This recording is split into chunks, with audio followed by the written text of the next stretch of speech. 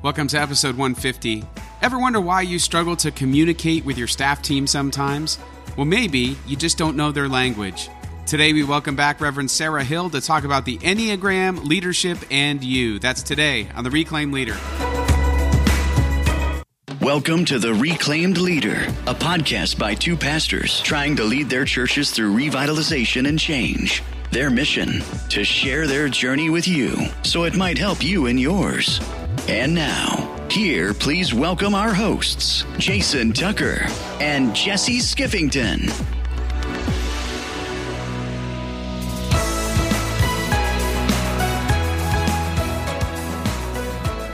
Well, hey, everybody. Welcome to episode 150 of The Reclaimed Leader. Hard to believe that we've been at it that long. We are doing our best to help churches to be equipped to lead turnaround change and to help leaders grow and continue to lead change even in these unprecedented times. My name is Jesse. Jason is not with us today. He's taking a little breather. He gave me some time off, so I thought I'd return the favor. And so glad to be with everybody today. Thanks for listening in. And I have a great guest with us today. I'm so excited to share her with you. Her name is Sara Hill, and she is the associate pastor at First Presbyterian Church in Fort Dodge. That is the coolest name of a church, Fort Dodge. I love it. Sara also serves as a fire chaplain in her local town, and she, with her husband Austin, they have two kids. And just so glad to have you on, Sara. We are talking Enneagram today, but before we do that, just wanted to welcome you to the podcast. Thanks, Jesse. We've come a long way from Greek 101 14 years ago, and I'm glad that we can still continue to be in ministry and share our wisdom with anyone who would find it helpful. Yeah, it's so cool. Sara and I were part of the same class at Princeton Seminary, and of course we shared a lot of that journey together. So fun to be friends with you then and still get to be in a friendship with you now and share kind of best practices and live out ministry stuff together. So very, very cool. And you mentioned this in an email when we were kind of back and forth getting ready for this podcast, that Austin, your husband, has been on twice. Mm-hmm. And that's not fair. You want to catch up and maybe even pass him. So yes, I do. I'm jealous. So this is a good starting point for that. We're going to get going. Mm-hmm. So just to help folks get to know you a little bit more as we jump into the conversation, tell us a little bit about your role in your congregation, what you're doing, how life is in the middle of this pandemic that we're still all making our way through. Sure. Well, after seminary, we all went our separate ways, and Austin and I ended up in north central Iowa in Fort Dodge. We are 2 hours north of Des Moines and 1 hour north of Ames, where Iowa State University is. It's a small rural town, about 25,000 people in our county, most of whom live in our town. And Austin's from the West Coast and I'm from the East Coast. And so Fort Dodge was pretty new and foreign to each of us. But in the 11 years since we've been there, we've definitely become small town Midwesterners. And now our kids are Iowans and we really enjoy it here. So for now, Austin and I both serve the same church. We are both on staff at First Pres and are loving it. And then, as you said, Jesse, I'm also the chaplain to the local fire department, which is really fun and gives me street cred with my kids because I think that's really cool. And I do a little bit of everything at the church because I'm kind of a general associate pastor. We have about 650 members. And so we have a lot of fun and we enjoy Fort Dodge and love the church, love the roots that we've put down here. And we're just trying to figure out what to do in the middle of the pandemic. It's now getting worse here in Iowa. You know, we're kind of behind the curve of other places that have been affected a lot by COVID. So it's, while we're back to school now, face-to-face, who knows how long that will stay. So we're crossing our fingers. We're glad we've had 2 weeks of face-to-face school, but we're ready to pivot if we need to at a moment's notice. Yeah, it's crazy to just navigate through the uncertainty because we never know what tomorrow's going to bring, what the numbers are going to look like, and fall's coming along, what's going to happen then. And so like you said, you got to be ready to pivot, not only in your own personal life and with your kids, but also as churches, and trying to lead congregations wisely through this time is a big challenge. So I'm sure you guys are doing a great job of it there. And I know this is something that you're passionate about. We're going to talk today about personality tests and those kinds of things, but one in particular that you're pretty psyched about and you think is the one that folks should be kind of leaning on these days. And this is not new hopefully for anybody out there, but we're going to dive into it a little bit more deeply today. We're going to be talking about the Enneagram and how that can be a useful tool for us as leaders and just with our staff teams and things like that. So tell us a little bit about how you became interested in the Enneagram, what drew you to it, and kind of how did you get involved with it? Sure. Well, the Enneagram, it's been around forever, for centuries, and it sort of is, in vogue right now, and it's what funny memes, you can see a whole bunch of funny memes on Instagram, and everybody's talking about it. And so because of that reason, at first I resisted it. I was like, that sounds dumb. I don't know. I don't care, because I loved the Myers-Briggs, and I thought that I really enjoyed what it taught me about myself and other people, and our staff had just done kind of a deep dive with the Myers-Briggs with an outside consultant from LeaderWise up in the Twin Cities. And so I just put it off and put it off and put it off. And then I was at a conference and sort of had a bit of extra time on my hands at night in the hotel room. And I thought, well, there's this test. I can take it for $12, and let's just see. I have some time by myself. Let's just check it out. And so that was when I kind of dipped my toe in the water, and I discovered that the number I am on the Enneagram is a 2. And after that, it sort of just like slowly started snowballing. I read a few descriptions of the 2, and it was like reading my autobiography. And I thought, this is really creepy and accurate. Oh my gosh.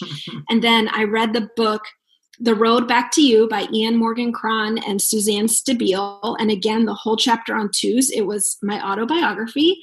And I just started reading more about it. And then I subscribed to an Enneagram podcast. And so just listen to episodes like that and kind of dig in a little bit. And I think because I did that at the same time that I was at this conference, which I'll tell you the name of it in a second, I think both of those things together just completely opened the doors to a better level of self-awareness for me and self-differentiation from other people, and helped me to have a stronger sense of self. And so truly those two things together have been invaluable.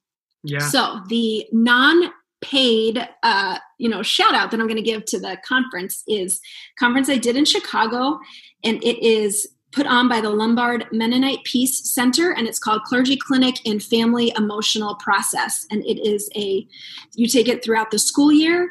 This year it's on Zoom, which might be fun if people have some continuing ed funds they want to use. You don't have to travel, but it's 3 days in the fall, 3 days in the winter, and then 3 days in the spring. And I loved digging into family systems theory through that. And so because that was such an eye-opener in self-differentiation and self-awareness and just family systems, that paired with the Enneagram and who I am as a 2, and in the Enneagram, they say there's a wound in childhood that you received to the number that you are is sort of a response to that wound. And it's how you protected yourself and cared for yourself as a child. Now, the wound could be a very my family got divorced, or my father was an alcoholic, or my mother abused me. It could be something awful, or it could be, even the best of parents, they treat kids in a certain way, and kids kind of pick up on things or perceive things. And so just thinking through the genograms and my number and everything, it was such a really neat way to, I'm glad I discovered the Enneagram in that time. And so I have since decided that now my allegiance is to the Enneagram over the Myers-Briggs. Don't say it, Sarah. No.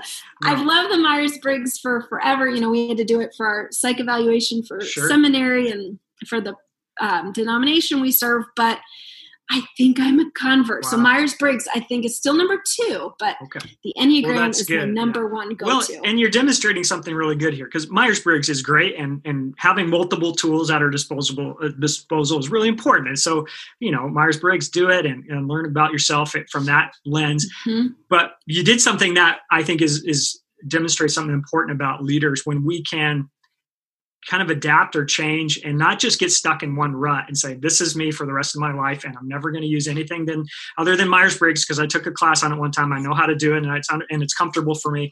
But to be able to change and adapt to something new that you discover. And so that's really cool that you dipped your toe in and then got to see it turn into what is clearly becoming a passion in your understanding, not only of yourself and self-differentiation. We'll get into that a little bit, but also then beginning to share that with others on your staff and wanting to help others have that same experience. So really cool. So tell us a little bit, for those that aren't familiar with the Enneagram, you've kind of hinted at it a little bit of what is it, but what's unique about the Enneagram? And can you just give us a little bit of an overview or background of what it is? Sure, definitely. So I'll just say that I am not an expert at all, and there are a million people who are more wise in the Enneagram than me, but I will definitely give us just a large overview. So it teaches that there are 9 different personality styles in the world, one number of which we naturally gravitate towards in childhood to cope and to feel safe and to feel secure. And so each of the 9 different numbers has a different way of seeing the world, and it has a different underlying motivation for an action. And so what's interesting is that you and I could do the same thing. We could both surprise our coworker with coffee one morning. But if we are different numbers on the Enneagram, the reason I do that and bring our coworker coffee is a completely different motivation than why you are doing it. Or the reason I'm climbing the corporate ladder is a different motivation than yours. And so the number, it just really influences how we think and feel and behave. And the reason that I really like and gravitate towards the Enneagram is because I feel that in the Myers-Briggs or the DISC profile or the what Disney princess you are personality tests. Hey, easy now. You get your answer, and then that is it. And the cool thing about the Enneagram is that once you get your answer, the point of the Enneagram isn't just to say, well, this is who I am. I'm a 2, and you need to deal with it, Jesse. But it also describes who I could be if I was at my healthiest. And so there in the book, The Road Back to You, there was a paragraph about what a 2 looks like at his or her normal or unhealthy or healthiest. And, I've identified at different times as all 3 of those, like, ooh, I'm really unhealthy today, or, oh, I'm operating at my healthiest. And so it helps describe who you could be too, if you were even maybe more self-aware or more just in tune with your needs and the motivations and things. And so it just helps us to live into wholeness and health, and helps our way in the world becoming, as Ian Morgan Cron says, blessing and benediction, that we can use our number and operate our healthiest to show other people the love of Jesus Christ and different characteristics of God that are just inherently our superpowers because we are a specific number. So I think that's why I love the Enneagram the most. And so there are 9 different types, and the best way to find out your number is not only to maybe take a test or to read up, to maybe read a book and then say, okay, I resonate with this number or these 2 numbers, but then also just think about the motivation behind the number 2. And for some people like me, within 24 hours, I was firmly decided that, yep, I'm a 2. And other people might take them a whole year of thinking, oh, what am I? And before they land on one. Yeah. So you really have to dig in. It's not just taking the test. I like that. I like that there's multiple layers to it. And this idea of that it gives you a vision for what you can be, and something to move toward or be hopeful about, even if you're not feeling like you're in a super healthy place. So I think that's powerful. And for me, I don't know if anybody else out there is like this, but I tend to read through something like that and I decide who I want to be before I get there. And so sometimes it takes me a while to really become honest with myself about who I am in something like this. And so I've had a little bit of experience with the Enneagram myself, but I did find myself reading into it and going, that's who I want to be that guy, whether that's who I really am or not. So I know we all have our kind of tendencies and struggles around that sort of self-selection, but I think absolutely, as you said, the Enneagram gives you some space to kind of digest it and then kind of process. And for some, like you, it'll jump out right away and you'll go, ding, ding, ding, that's me. And others, it might take a little bit. And there's some deeper aspects with the wings and all that stuff. And I don't know all the details about that absolutely. stuff. But, there's pretty cool wings that you can tap into. And then another aspect of it are, if you Google an image of the Enneagram, you'll see that they're arranged in a circle, 9 at the top and then clockwise all the way around. But then there's also lines. So the 9, there are 2 lines coming from the 9 to other numbers. And so each of the numbers also has lines. So then you can dig into the lines. And then something I have not touched at all, but that you could, if you want to dig in more, are subtypes of the Enneagram. So there's 3 different subtypes of each number. So that's why it would take years of study to be very gifted as an Enneagram teacher, because there is so much more than just, I'm a 2, now I can use this at dinner parties. That's right. Well, and there's something valuable, right? When we understand more of ourselves, and I want to talk about that here in just a minute, but also when we, maybe in our staff setting or with the team, or maybe even in our marriage or our family, when we kind of understand the way each other is wired, and we know how we're wired, that sets us up for success in our relationships, or at least the potential for success, or more compassion or empathy or understanding when we kind of can put ourselves in someone else's shoes and understand what makes them tick. So that's a big deal. So self-awareness, as you said, self-differentiation is a big deal for everybody, but especially for leaders. And how has the Enneagram helped you with that? You kind of mentioned growing self-awareness and self-differentiation, but tell me a little bit about that, because that really intrigued me when you were talking about it. Sure. Well, again, I can't recommend the Clergy Clinic highly enough for those of you who have continuing ed funds and time available. Again, it's through the Lombard Mennonite Peace Center, and it's on Zoom this year. And they really dig into family systems theory. And one thing about family systems theory is also how self-differentiated you are. So basically, how much can I stand on my own 2 feet in a system and not get swayed by the feelings of my spouse or my mom or my daughter or my grandma or whoever. And the more differentiated you are, that would be the goal, is to be even a little more self-differentiated than before. So one thing I realized that the Enneagram helped me realize is, so 2s, as a 2, I want to, I really need other people to affirm that I am loved and that I am worthy. And as an unhealthy 2, if I were in an unhealthy place, maybe not as self-differentiated, I could start, doing things for other people in order to want them to then thank me or say, oh, Sara, you're so helpful. Gosh, you're the best friend ever. And try to get my emotional cup filled by bringing people chai lattes or dinner when they didn't ask for it, or like buying them a sweater that I thought looked really like them in the mall or whatever. I can play the role of the martyr. I need to be liked at all times by all people. And you and I know, because we've been in ministry more than just a half of a day, that that's completely impossible.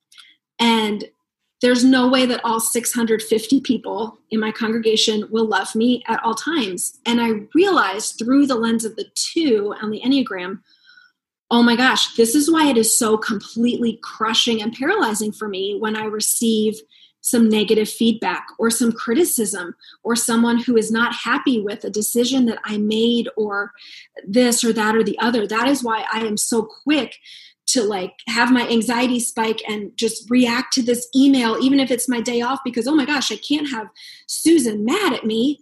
And it helped me realize, wait a second, Sara, this person can disagree with you and still respect you and love you or appreciate you or like you as a pastor most of the time. Because someone is critical with you, it's not the end of the world and it is not soul crushing.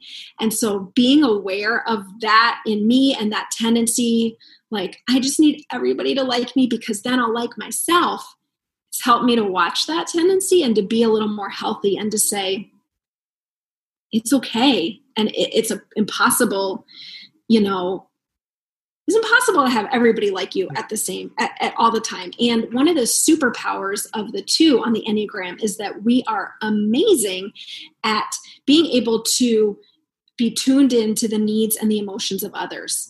And so I can be preaching a sermon and I can see who looks pissed off and who looks happy, or I can walk into a room and I know who's in a good mood and who had a fight with their spouse the other night, or who at the gym looks like they're being standoffish and maybe I should send them a text later. Like, that's our superpower, but that is also our kryptonite, because it would be that's a growing edge for me, is to be a solid sense of self, even though the person in the second row is, grumpy that day, or not trying to swoop in and make sure everybody is okay or likes me or is happy.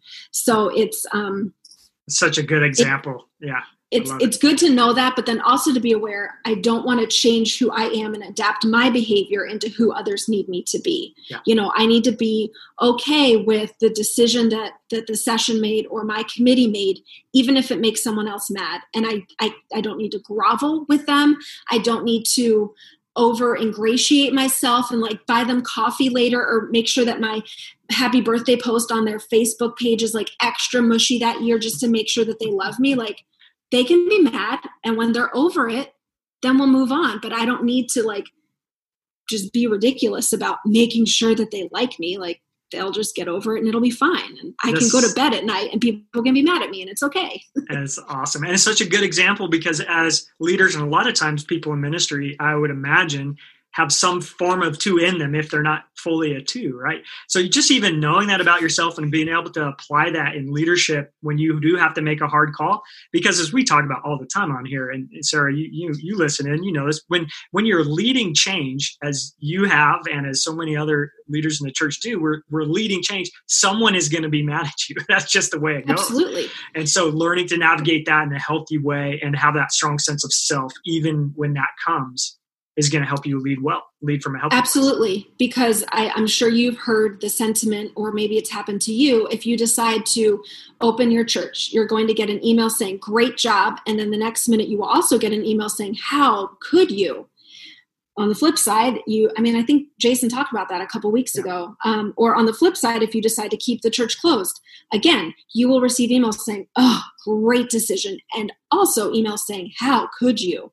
Yeah. And so I need to be, as a leader, I need to be self-differentiated enough and have a strong enough sense of self to understand that will come, that sabotage will come, that backlash will come, and know that I can press on anyway. That's right. And also for me as a 2, know that I am still loved by God, but I need to still love myself. I need to know that person will get over it. And so it's helped me to be less reactive to not just the criticism, but also you're my favorite pastor. I love when you preach, like all that stuff too. Yeah. I don't take that as highly as I would have maybe 2 years ago, because I know that could change too. So I'm trying to not gauge my sense of how awesome I am by who likes me or who doesn't like me. Like, yeah. I will just be so even-keeled awesome all the time, whether I'm their favorite or their least favorite at the moment. And I think what it does a little bit is maybe one way to think about it is it kind of flattens the emotional curve. The highs and lows are not as extreme. And so you have a little bit more maybe emotional stability when your self-differentiation and self-awareness is present. You can keep that more even keel even when things go really hard. And our emotions are a big part of us, and sometimes we're going to be mad or sad or whatever, but it can keep us on a little bit more stable footing when we have a growing sense of self. And there's great resources out there. Another way I've heard it put is when you know where you and others begin, that's the Cloud and Townsend boundaries stuff. I mean, just having that sense of who you are apart from who others are, I think is really crucial. And it sounds like the Enneagram has helped you to take some big steps forward with that.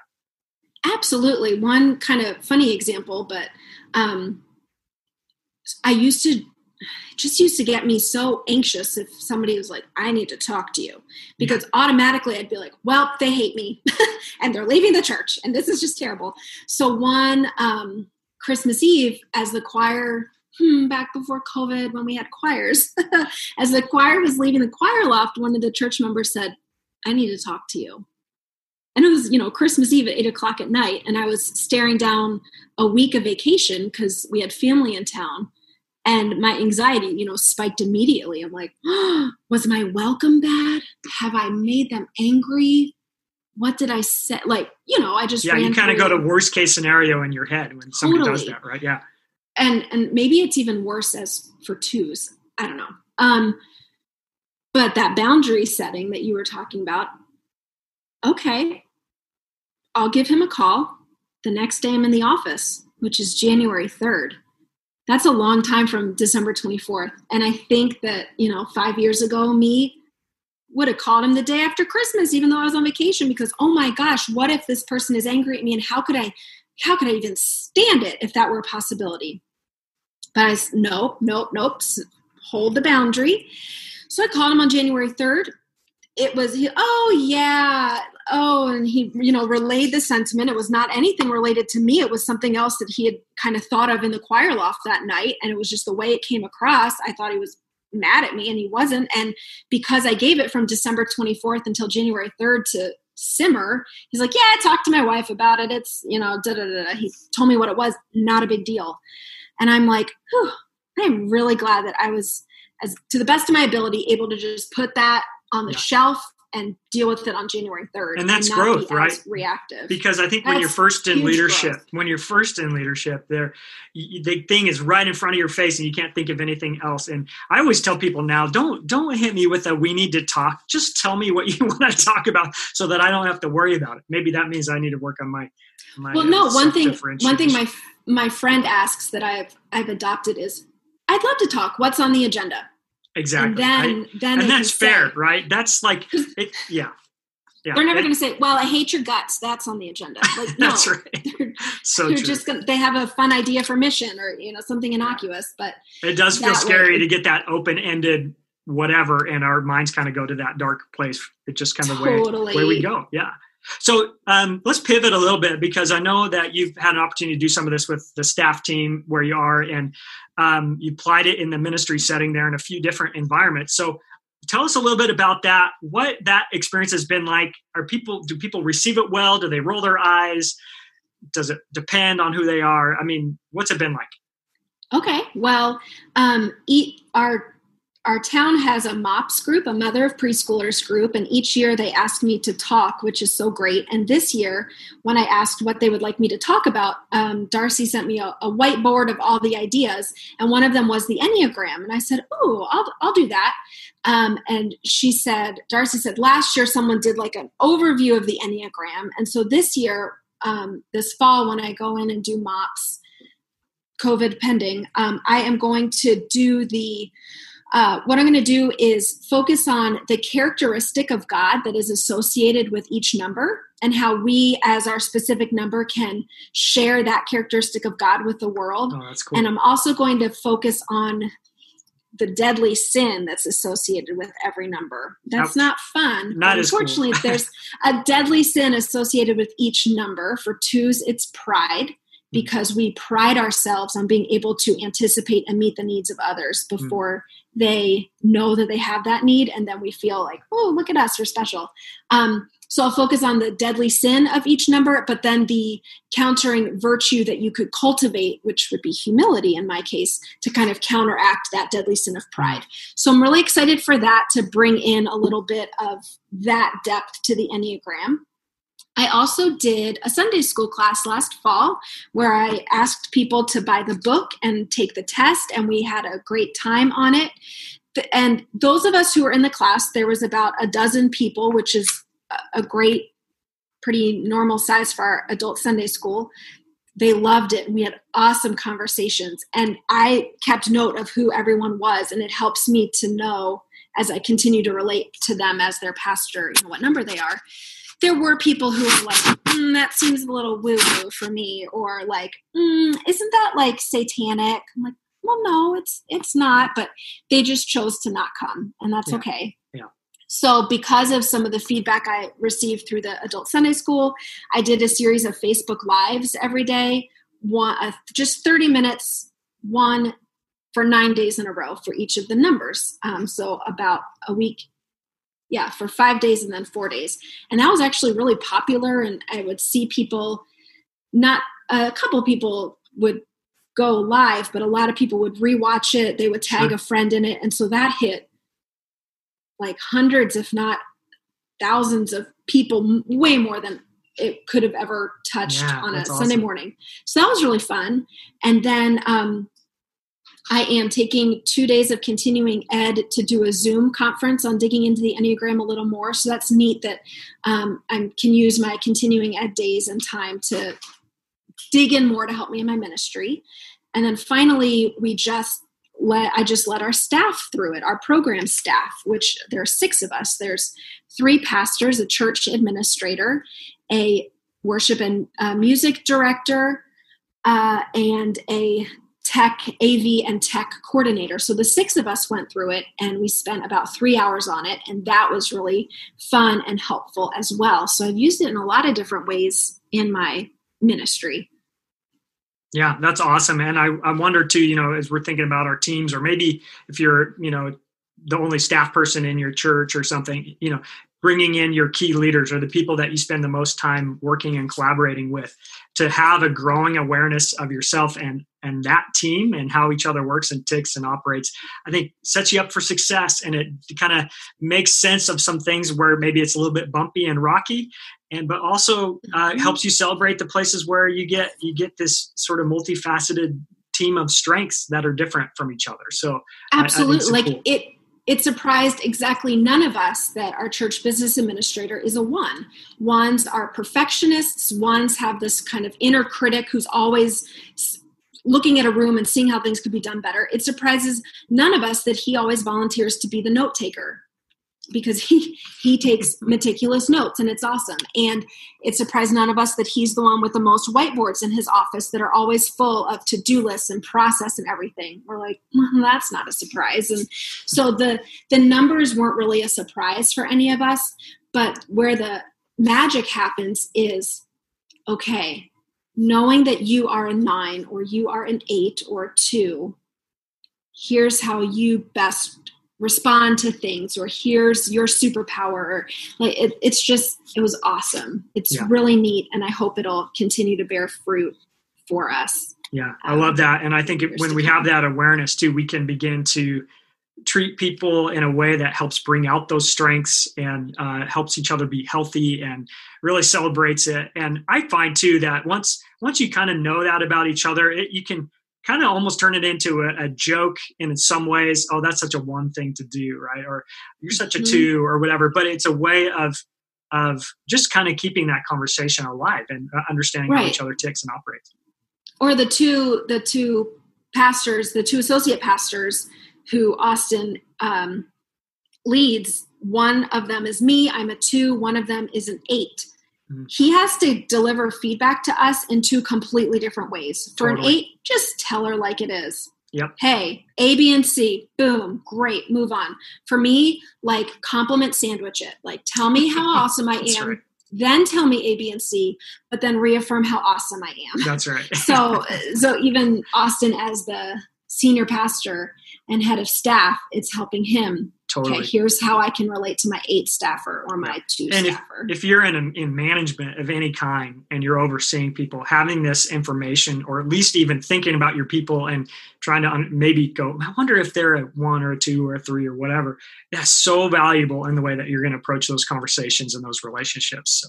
And one of the best compliments that I received recently from my coworker, Rebecca, she said, I know how natural it is for you to understand the feelings of everyone around you, being able to read a room and know how everyone is responding to you.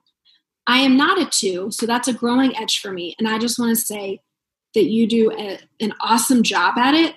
And, that's awesome. And that's so cool because your tendency might be to think that, well, can't everybody read a room and know who's mad at them and who's not? Apparently, no. The answer is no. Like 2s can do that and 4s kind of, but not 8s or other numbers.